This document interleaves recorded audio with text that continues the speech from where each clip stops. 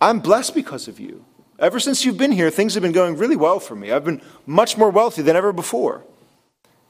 And Jacob acknowledges the fact, but says, I still want to leave. And Laban says, what are your wages then? If you're going to leave me like this, if you remember at all the story, it's all about gaining things from one another. They're trying to get over on one another. Jacob's whole life has been trying to advance himself through every crook or measure he could. And God is using all of that despite his bad motives. And here is Laban, verse 29. What wages should I give you? And Jacob responds, you yourselves know how I've served you, and your livestock has fared well with me. For you had little before I came, and it has increased abundantly, and the Lord has blessed you wherever I turned. But now when shall I provide for my own household? Jacob is not even a man of his own house yet. He said, what shall I give you? Jacob said, you shall not give me anything if you will do this for me. I will again pasture your flock and keep it. Let me pass through all the flock today, removing from it every speckled and spotted sheep and every black lamb and speckled and spotted among the goats, and they shall be my wages. Normally in the ancient world, a shepherd was paid with 10 or 20% of the new animals that were made that year. So this is the normal thing to ask for in wages. So my honesty will answer for me, Jacob says. When you come to look into my wages with you, everyone who is not speckled or spotted among the goats and black among the lambs, if found with me, shall be counted stolen. Now that's amazing, considering everything we've seen. Jacob is going out of his way to say, I'm done playing tricks. I don't want to deceive anyone. So therefore, it has to be only the animals that are clearly as day, because of the spots and the speckles on their hide, that they belong to me. I'm not stealing anything from you. And Laban is thrilled with this. He says, good, let it be as you have said. But that day, and of course Laban hasn't changed as much. Notice the difference. Jacob is actually trying to be honest for once. Laban is doing what Laban always has done. Have you grown in Christ? Are you in Christ? If you're in Christ, you will begin to look like Christ. These blessings, as Laban goes on and says, that day, that same day they made the deal, the day he was supposed to pass through the flocks, he removed all the male goats that were striped and spotted, and all the female goats that were speckled and spotted, and every one that had white on it, and every lamb that was black, and he put them in charge of his sons. And he set a distance of 3 days' journey between himself and Jacob pastured the rest of the flock of Laban. So Laban, of course, is doing what he does, and he takes everything that Jacob said should be his wages, and he moves it aside to his sons, 3 days away from this whole negotiation. Now, the story moves on to where Jacob sets fresh sticks. And this is very bizarre, but why wouldn't it be? He sets fresh sticks vertically, or laying them on the ground where they're stripped. He stripped the bark off of them. And so they were striped sticks. And he set them near the water where the animals would breed. And the clear indication is he's thinking, as an ancient superstitious person, this is his version of biology. This is the cutting edge of biology right now. This is where you would go to the Mayo Clinic to get the best diagnosis or how to breed the best animals. This is Laban saying, if I can get streaked sticks before these animals when they give birth, then therefore the animals will be streaked and spotted. Very bizarre, but he does that. And a lot of things happen. It says, the last verse of chapter 30 says he increased greatly. He had many flocks, servants, donkeys, and camels. Skipping all the way to chapter 31 here, in verse 11, it breaks in to say this.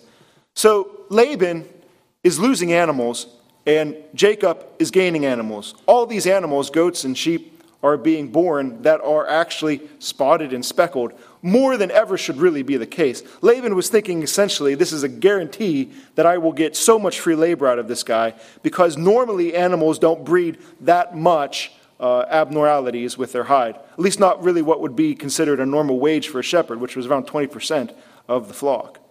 So he's getting a very cheap shepherd. Verse 11 says, then the angel of God said to Jacob in a dream, and he lifted up his eyes in the dream, verse 12, and God said to him, lift up your eyes and see. all the goats that mate with flocks and are striped, spotted, and mottled, for I have seen all that Laban is doing to you. So the clear indication is it wasn't about the sticks. God's just blessing you because he's blessing you. The dream that comes to Jacob. And then Jacob goes on and says, God says, I am the God of Bethel, where you anointed a pillar and made a vow to me. Now arise and go from this land and return to the land of your kindred. So he tells Rachel and Leah, his wife, they agree. They say, what do we have to do with our father? He's tricked us and brought us out of money in the first place.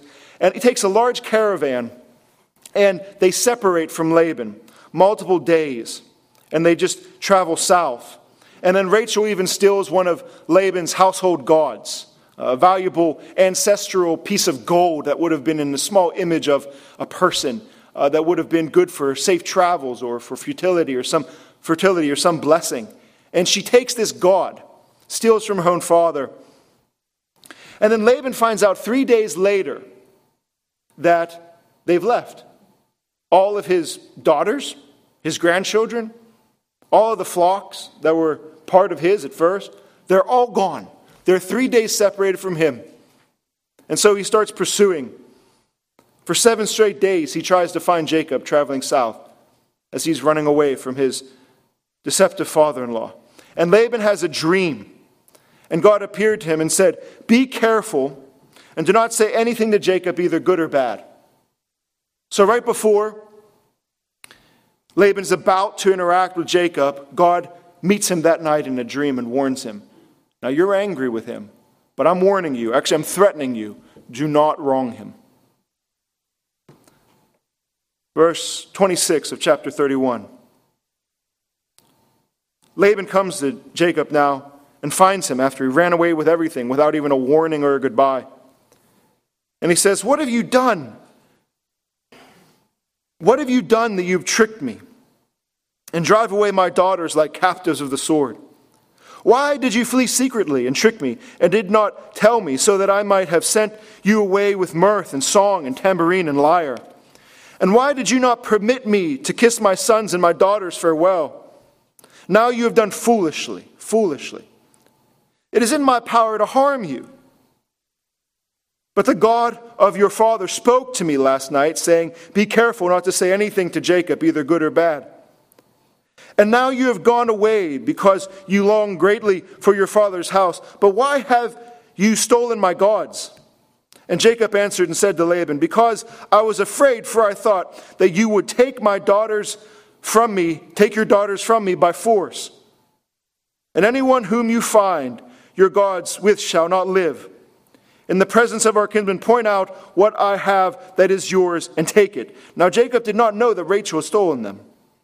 Now Laban searched all over in vain, couldn't find the gods. Rachel had hidden them in her saddle as she sat on the camel. And then that's the point where it pivots. And then Jacob actually turns the tables on Laban.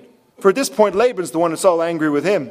And Jacob turns and accuses him in anger and says, what is my offense? What is my sin? I've worked for you 20 years. I have been with you, and all that happened is your livestock have multiplied. I have not stolen anything. I worked in the heat of the day and the cold of the night. I worked 14 years for your daughters and 6 years for your flock.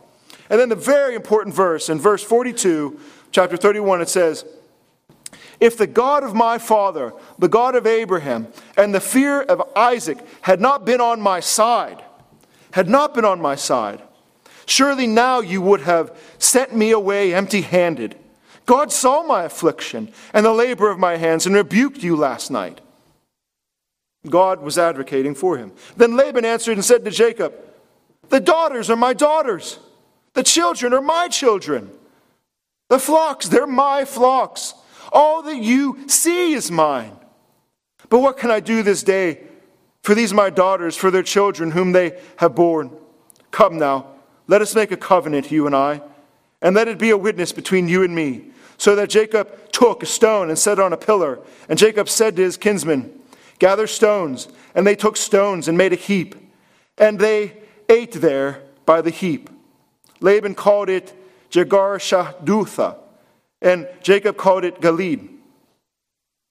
Then Laban said to Jacob, see this heap And the pillar which I have set between you and me, this heap is a witness, and this pillar is a witness, that I will not pass over this heap to you, and you will not pass over this heap, this pillar, to me, to do harm. And that is the end of the family reunion, of all family reunions. And if your family reunion is anything like that, then you're in good company. This is the Bible. But it is about God's grace.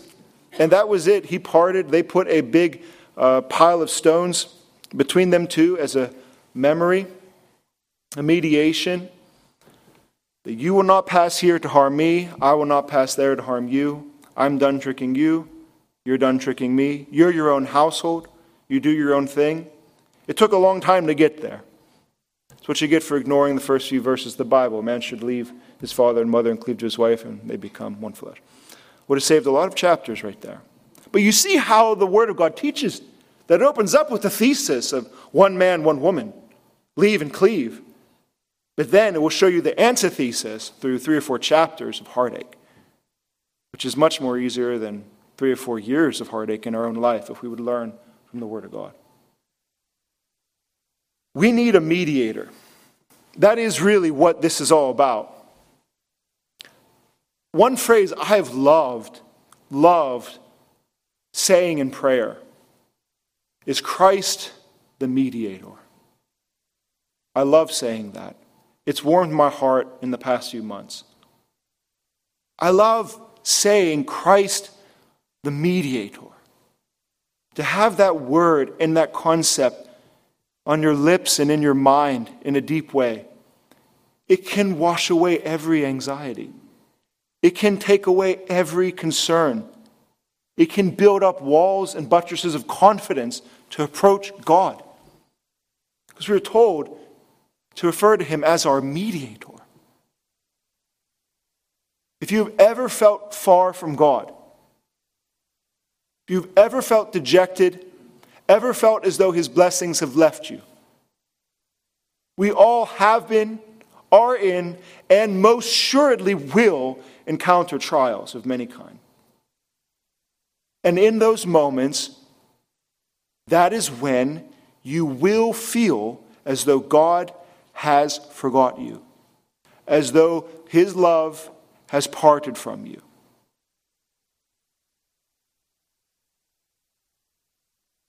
My hope for me and all of us here is that as a result of what we have just read, that there will be no lack of confidence on that day. That we will know what it means that Jesus Christ is our mediator. For there is one reason we truly are apart from God. Colossians 1:21 says, we are all alienated from him. We are enemies in our minds because of our evil behavior. Our minds are opposed to God because our actions are evil. We justify our evil actions with our thoughts, and those thoughts run counterintuitive to all the truth of God. Therefore, God moves us away intellectually, emotionally, spiritually. Every aspect of people who would ever want to live an evil life will be given over to that evil, and they will have multiple books and volumes and logical reasons to justify their evil because they are alienated from God. They are hostile in mind because they seek to justify their evil behavior. That's what makes us alienated, separated. And the only way to bridge that is through the mediator. The only way to come back to God that way is to have it all make sense in the logos, the logic of Jesus, in the blood of the cross. Other than that, we will justify every sin and then complain that God's so far from us. And why can't we see him? Why can't we feel him? Why can't we know him? Because we have run from him. Timothy, 1 Timothy 2:4-5 says, God is the Savior of all and desires all to be saved and to come to a knowledge of the truth. He does. For there is one God and one mediator between God and men, the man Christ Jesus. There is one God, and there is only one way to him, the mediator, we're told in 1 Timothy 2. The mediator between God and man is the God-man, Christ Jesus. And so there are two ways to use the word mediator. And I mean both of them. It's going to be a double meaning, a double sense that we see in the story. There are two ways in which Jesus Christ mediates for all who call upon his name. One is he mediates through blessings, that is through cause and effect. So maybe you've seen this on desks. They're kind of famous. They're called Newton's cradle. They're just spheres, little balls that are attached to string, and you pull one, you've seen them, and you let go, and they hit into three more, and then on the back end, the one comes out. Right? So these spheres move, right? And when you pull the force of one back, the potential energy translates through the middle three so that the back fifth one moves up. Newton's cradle. The force of the first to the reaction or cause of the last is mediated through the spheres in between. It's mediated. Right? There is we could say, imaginary force that travels between those spheres. You can't see it with your eyes. If you only believe in what you see, then that would be imaginary, if we define it that way. Therefore, what we have is not physics but magic. If we just say that something is going between these spheres, something is moving energy from here to there. Jesus Christ is the mediator of blessing. He is the channel. He is the interlocking tunnel from which blessings come from the throne of heaven. And they meet out in this life upon you. In that sense, we can say he is the mediator. He is the intervening between cause and effect.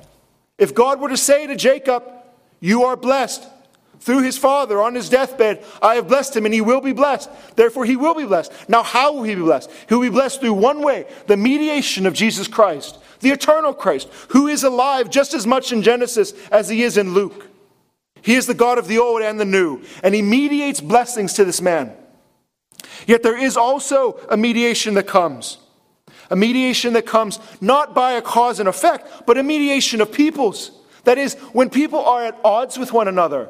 As we were praying even this morning in our prayers, that we would confess our sins of anger, that we would confess our sins of unforgiveness, that we would confess our sins of pride and jealousy. When people don't get along, we call that what is needed?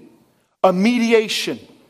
But we're not talking about cause and effect. We're talking about two opposite opinions of people who need marriage counseling, for example. Two in a marriage counseling room, there is three. For there is an in-between, a go-between, a mediator, a counselor, an advocate. There has to be one in between the two to find reconciliation. And in that completely different sense, Jesus Christ is the mediator. Jesus Christ mediates not only blessings, but he mediates peace through the hostility that is in this world between us and also between God. Christ mediates blessings to you, and he mediates harm away from you. In those both senses, he mediates blessings to you. They come down to you as a channel from heaven. And he also mediates all the harm that anyone would ever want to do to you. Like, really mean this. All the harm that anyone would ever want to do to you is mediated away. Jesus comes in the middle and moves it away, ultimately moves it away from you so that it doesn't fall on you. Even the harm that God the Father would want to do to you justly for your sin is mediated away. If the just wrath of God does not fall upon us because of the mediation of Jesus Christ, how much less is it for Jesus to move away every harm in this world and not turn it into your blessing? Through this story, we are seeing or beginning to tap in to the blessings that were truly given to Jacob, to see what they really consisted of. For mediation is like a bridge or a tunnel, a go-between. I've often thought, and maybe you've had this experience as well, because we live on the east side of Pittsburgh, is that when we are getting from here to downtown Pittsburgh, there is a mediation. And we all have to go through it. It's called the Squirrel Hill Tunnels. It is terrible mediation. Do not trust in the Squirrel Hill Tunnels. It is not your savior. But if you're going through those tunnels, it is rough. And I always do this thought. Whenever I'm driving on the good side, I always look at the poor guys in all the traffic, where you can see as far as the eye can see, and I think, boy, I would hate to be them. And you know, the next time around, when you get stuck in the traffic, they're looking at you that way and saying, boy, I love this road that goes nice and smooth. It's that same way. When you go through the tunnels, usually the time of the day, morning or evening rush hour, there's one side that's flowing beautifully and smooth, relatively, Pittsburgh speaking. And there's another side that you're not getting out of Pittsburgh for a good 45 minutes at least. That is, please never drive through the tunnels again the same way. That is like Jesus' blessing to us. There's one side that is always flowing freely.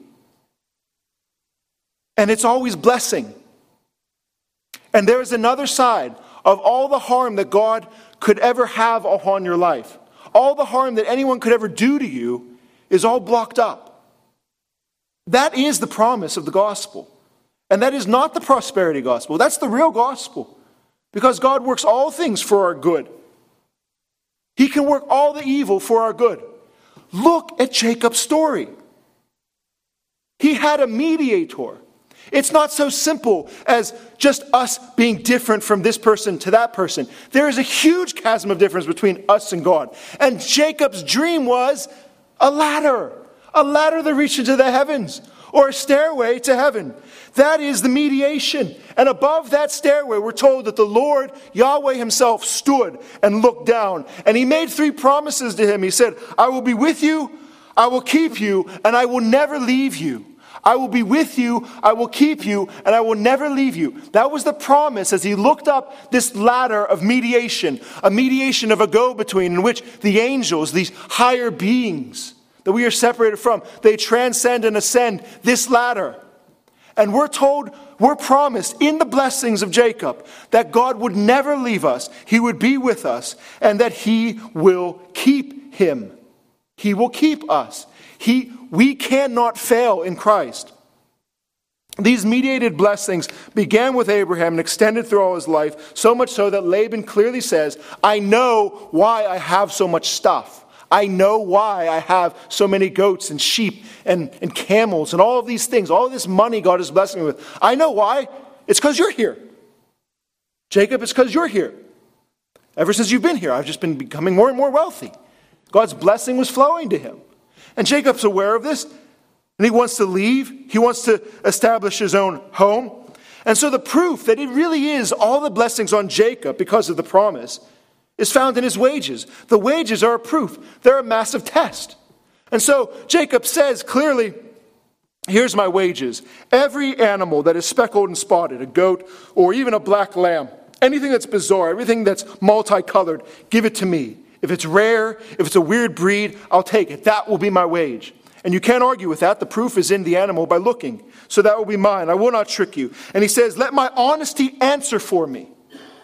Jacob is seeking to actually be honest for the first time we read ever. He wants to honor God. And anything that is not speckled or spotted is considered stolen. Laban tricks him still and moves all the animals away with his brothers. He hasn't been transformed. He hasn't been sanctified. There's no evidence of the Spirit of God in his life. And then like father and daughters, Rachel goes and steals the gods, worshiping false gods, and then stealing them in the same. These mediated blessings come that he would be fruitful in his family despite all of his foolishness, and he'd be fruitful in his field despite all his foolishness. Look at Jacob's life. His family is completely fruitful, and he's an absolute fool at the same time. He's almost shipwrecked his whole entire home, and he cannot help but have more and more kids. He's blessed. The design was there'd be one man, one woman, Genesis 2. Now, there's superstition. Not only foolishness and bad decisions, but foolishness and superstition. Before, Rachel wanted to get mandrakes, which was, in the ancient world, a superstitious food for fecundity, or being fruitful. Or if you couldn't have children, you would eat mandrakes. In the ancient world, that was it. That was your solution. And so she goes for that. But then we're told clearly in Genesis 30:22, God remembered Rachel. He listened to her. He opened her womb and she conceived. That is, the mandrakes, the superstition, the foolishness don't get any credit for the baby that came. It came from God. It came from his blessing. And then when you see Jacob again, now in the field, this whole story we just read has nothing to do with his family, but everything to do with his fields. And he's making foolish decisions. And he's still blessed. And he's also following foolish superstitions. And he's still blessed. The foolish decision is, in Genesis 2:24, therefore a man shall leave his father and mother, hold fast to his wife, and the two shall become one flesh. Jacob was foolish for staying in Laban's home. Jacob was foolish for staying under the control of his father-in-law. He was a foolish person. He put himself in a place in which, as Laban said, I could take this all back from you. I'm in the power to harm you. He foolishly exposed himself to that. Didn't live like a godly man, taking authority and leadership, spiritual leadership over his own home. Even in the midst of that foolishness, he's still blessed. And of course, there's a superstition with the sticks. Notice there's superstition on both sides. The mandrakes for having babies, and then of course, if you want spotted goats, you got to get the sticks out. We all know that. And so here is Laban, thinking he could trick him, and then Jacob taking these sticks, stripping them, and the assumption was if these animals were to see whatever they're seeing in the midst of producing babies, the animals would be striped or spotted. It's foolishness. Now see, this is the beautiful truth of the inspired Word of God. At any turn, an ancient text could embarrass us. Do you understand? At any turn, we are always in danger of falling into the traps of ignorance. We are in the 21st century. There is no reason this story should ever offend your intellect. 31:12. He increases more and more, and then God says, all those goats that are striped and spotted, they're yours because I have seen what Laban has done to you. Again, like with the mandrakes and these sticks, God gets credit for the goats. God gets credit for the babies. God is the cause of all good blessings to come to us. In the midst of all of our foolishness, and our modern science will someday be ancient superstition. And the best of the things we know now mean nothing aside from these eternal blessings, which is, if you are blessed in Christ, then you are blessed. Make all the foolish decisions you want in your life. Try your best. Be foolish. Do your best science, which is nothing much more than witchcraft 100 or 1,000 years from now. And God will still bless you. He will still bless you because of Christ. Consider all of the foolish decisions you have ever made in your life. Imagine if your salvation rested on that. How many times over would you have thought, do you think, I wish I never did that? I wish I could take that back. I wish I could pull back the words that I just spoke. I wish I had wisdom 20 years ago. I wish I didn't make those decisions or put my money here or do things there. I wish I would have known the Word of God when I was younger. It doesn't matter. None of it matters. Because Christ is your wisdom. Christ is your life. Christ is your righteousness. And God, in all his absolute wisdom, can take all your foolishness and all of your sin wrapped up like a ball of wire, disjointed and confusing and convoluted, which is your life. And he can stream it out to one glorious, beautiful blessing that you and the angels will praise him for all of eternity for.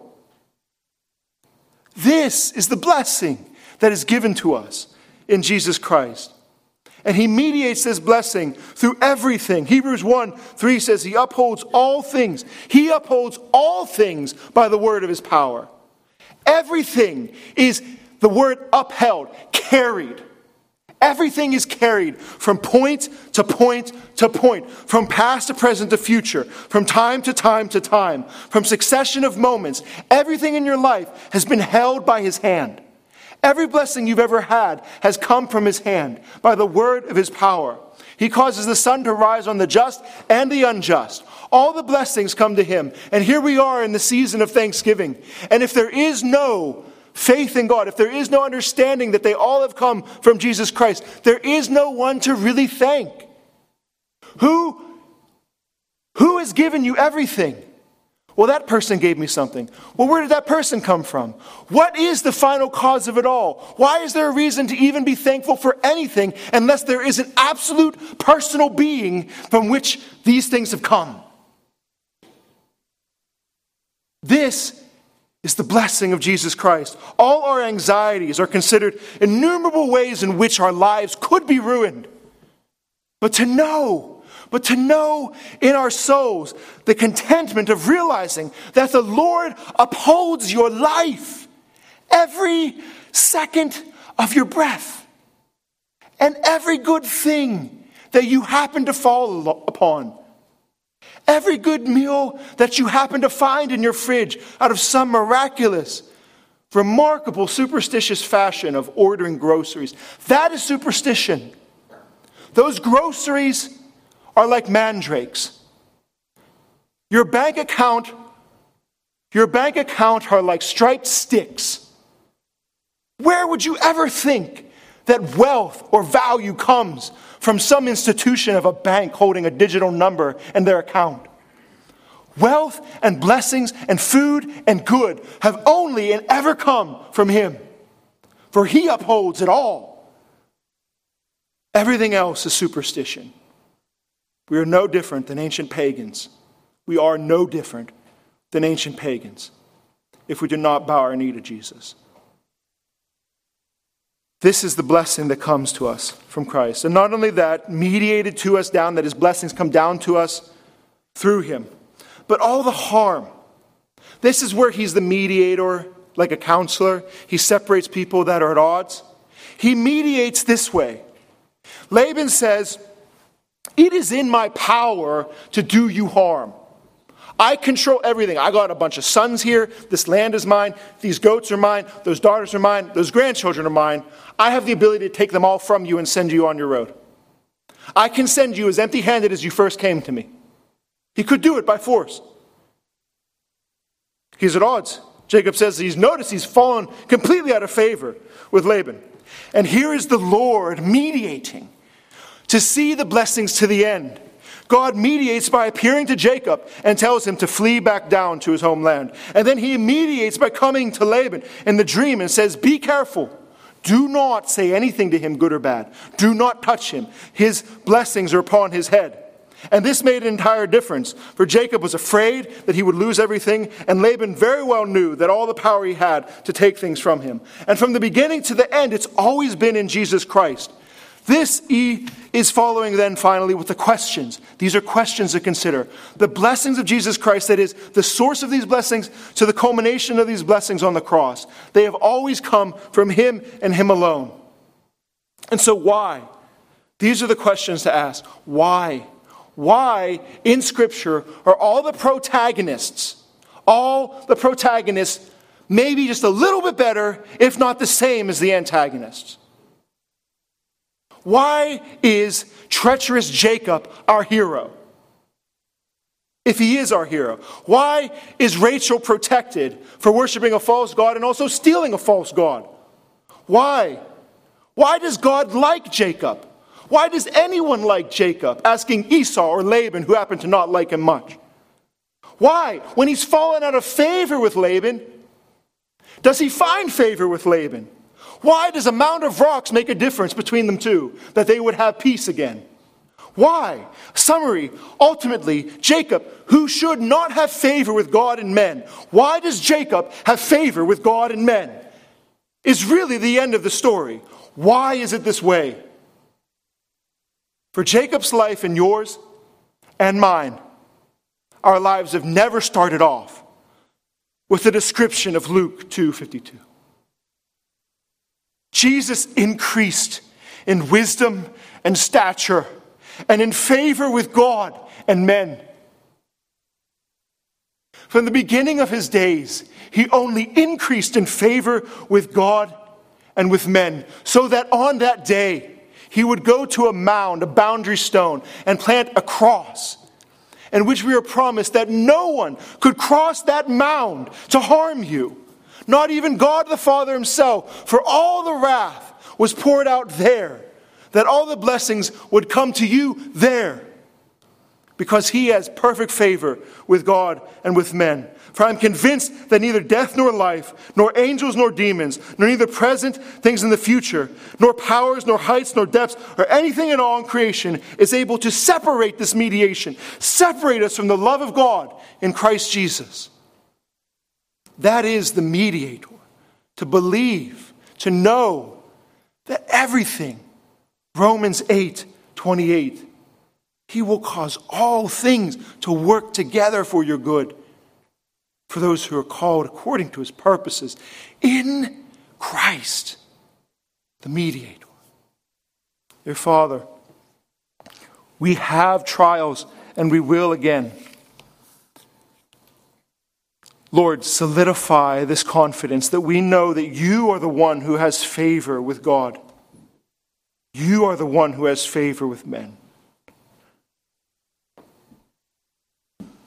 All the favor that we have, all the joy of our life is wrapped up in you. Lord, we confess this truth, and we will not move from this truth. Lord, would you please give us boldness and a strong mind, contentment and confidence to know that you are Jesus Christ, our great mediator. And it is your name we pray. Amen.